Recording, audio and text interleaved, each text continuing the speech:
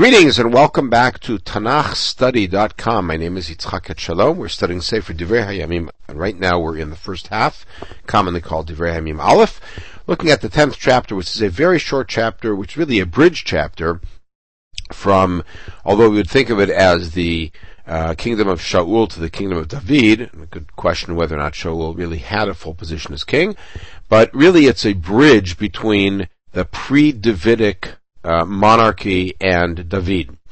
And it goes back to Shaul and the death of Shaul, which was already mentioned.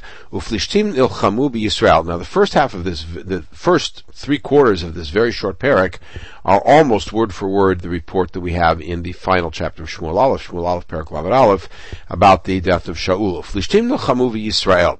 So the Plishtim are fighting against Israel, and we are not told this yet, but this is happening up on Har Gilboa, which is a very strange location for the Plishtim to be fighting in the opposite area of the country, northeast instead of southwest where they live. And so Ish Israel means the army of Israel. It's a term used in Yehoshua and Shoftim and Shmuel to refer to the army. And many corpses fell on Har HaGilboa.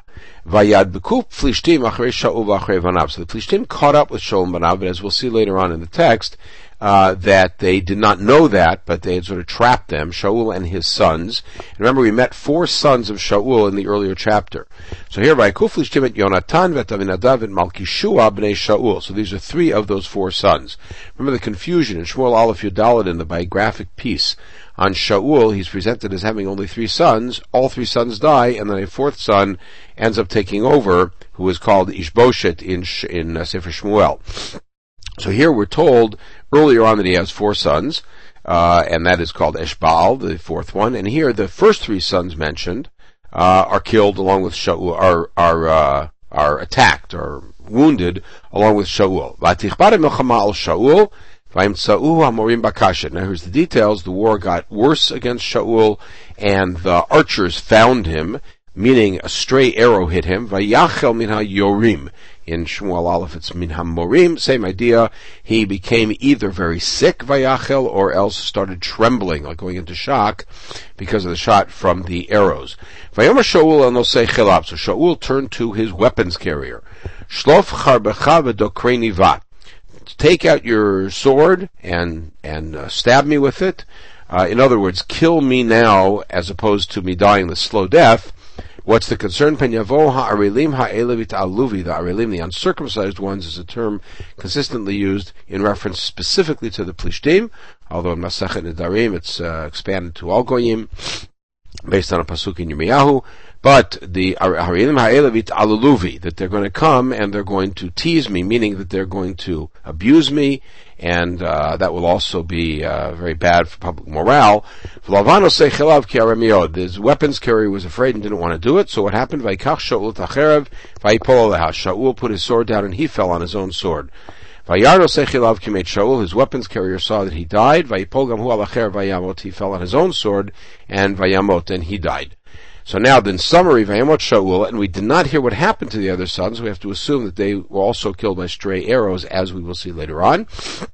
In other words, not directly in hand-to-hand combat. His whole household, which sounds like he had perhaps some grandsons on the battlefield. This is nowhere near his home, so we have no reason to think that this is his wife or his any daughters that might be, Michal and Meirav. Vayur kol ish Yisrael asher ba'emek kinasu.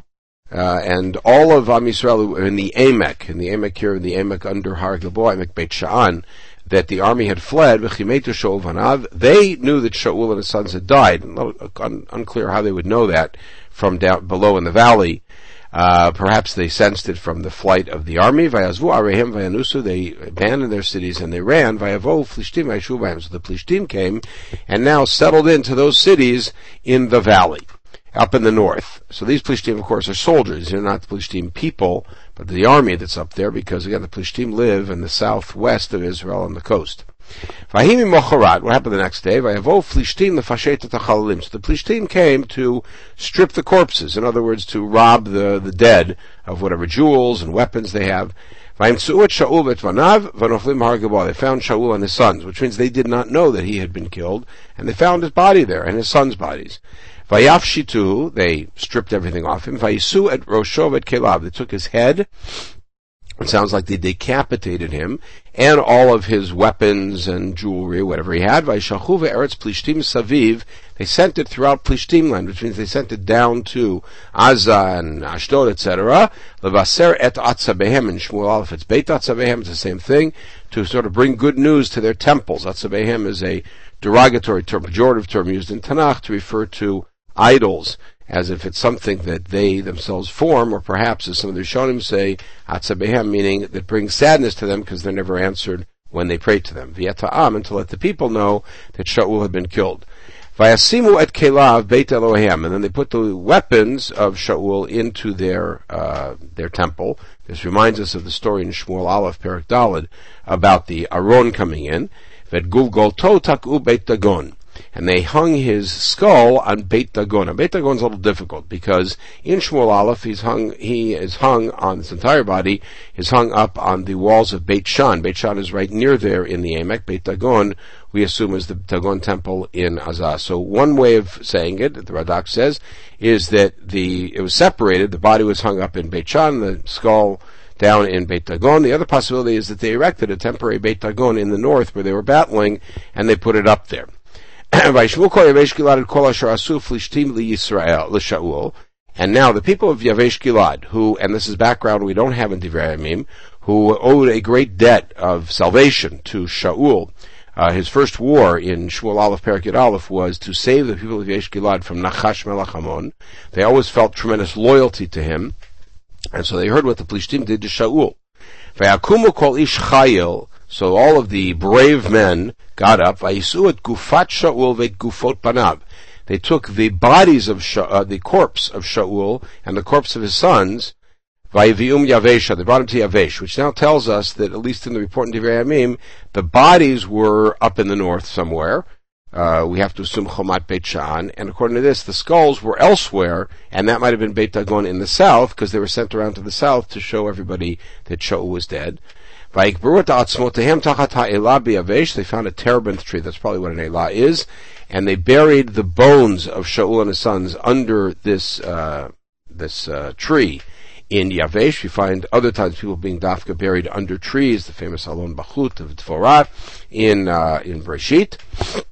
And then they fasted 7 days in mourning for the loss of their king. Yavesh, parenthetically, is a place on the east side of the Jordan, and called Yabes. Vayamot Shaul, and now we get the summary of this, and now we have information that would really depend on knowing Sefer Shmuel to understand it. Why did Shaul die? B'ma'alo asher ma'al b'Adonai, his trespass against God. So some of the Farshim say there's two trespasses indicated here. The first one is when Shaul, back in Perek Yod Gimel, in Shmuel Aleph, did not wait for Shmuel to arrive and offered up the Korban.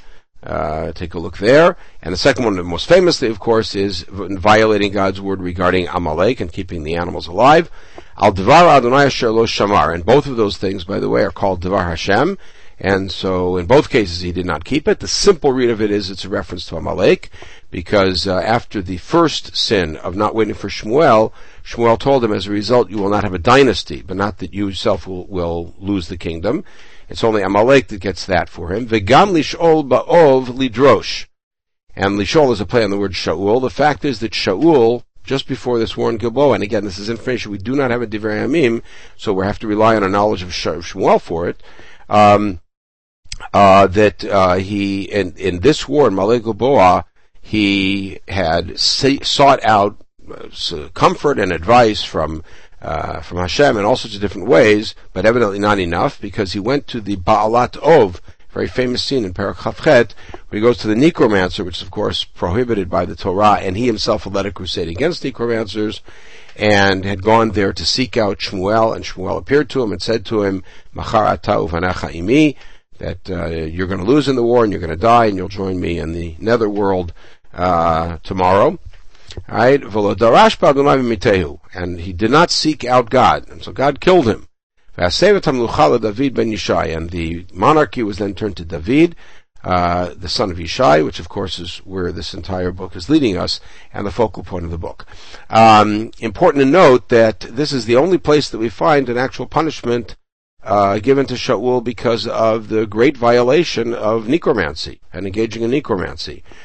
Because the simple read in Sefer Shmuel is that when he went to the necromancer, it was already decreed that he would die because of his failure with Amalek, and that now Divre Hayamim gives a new perspective, is that the going to the necromancer actually might have been what sealed his fate, and so there's somewhat of a vicious circle there. In any case, we finished this very short Perek. We're going to continue with moving into watching David assume the reins of leadership when he finds out that Shaul has died, and to move from there in the next podcast. In the meantime, you should have a wonderful day.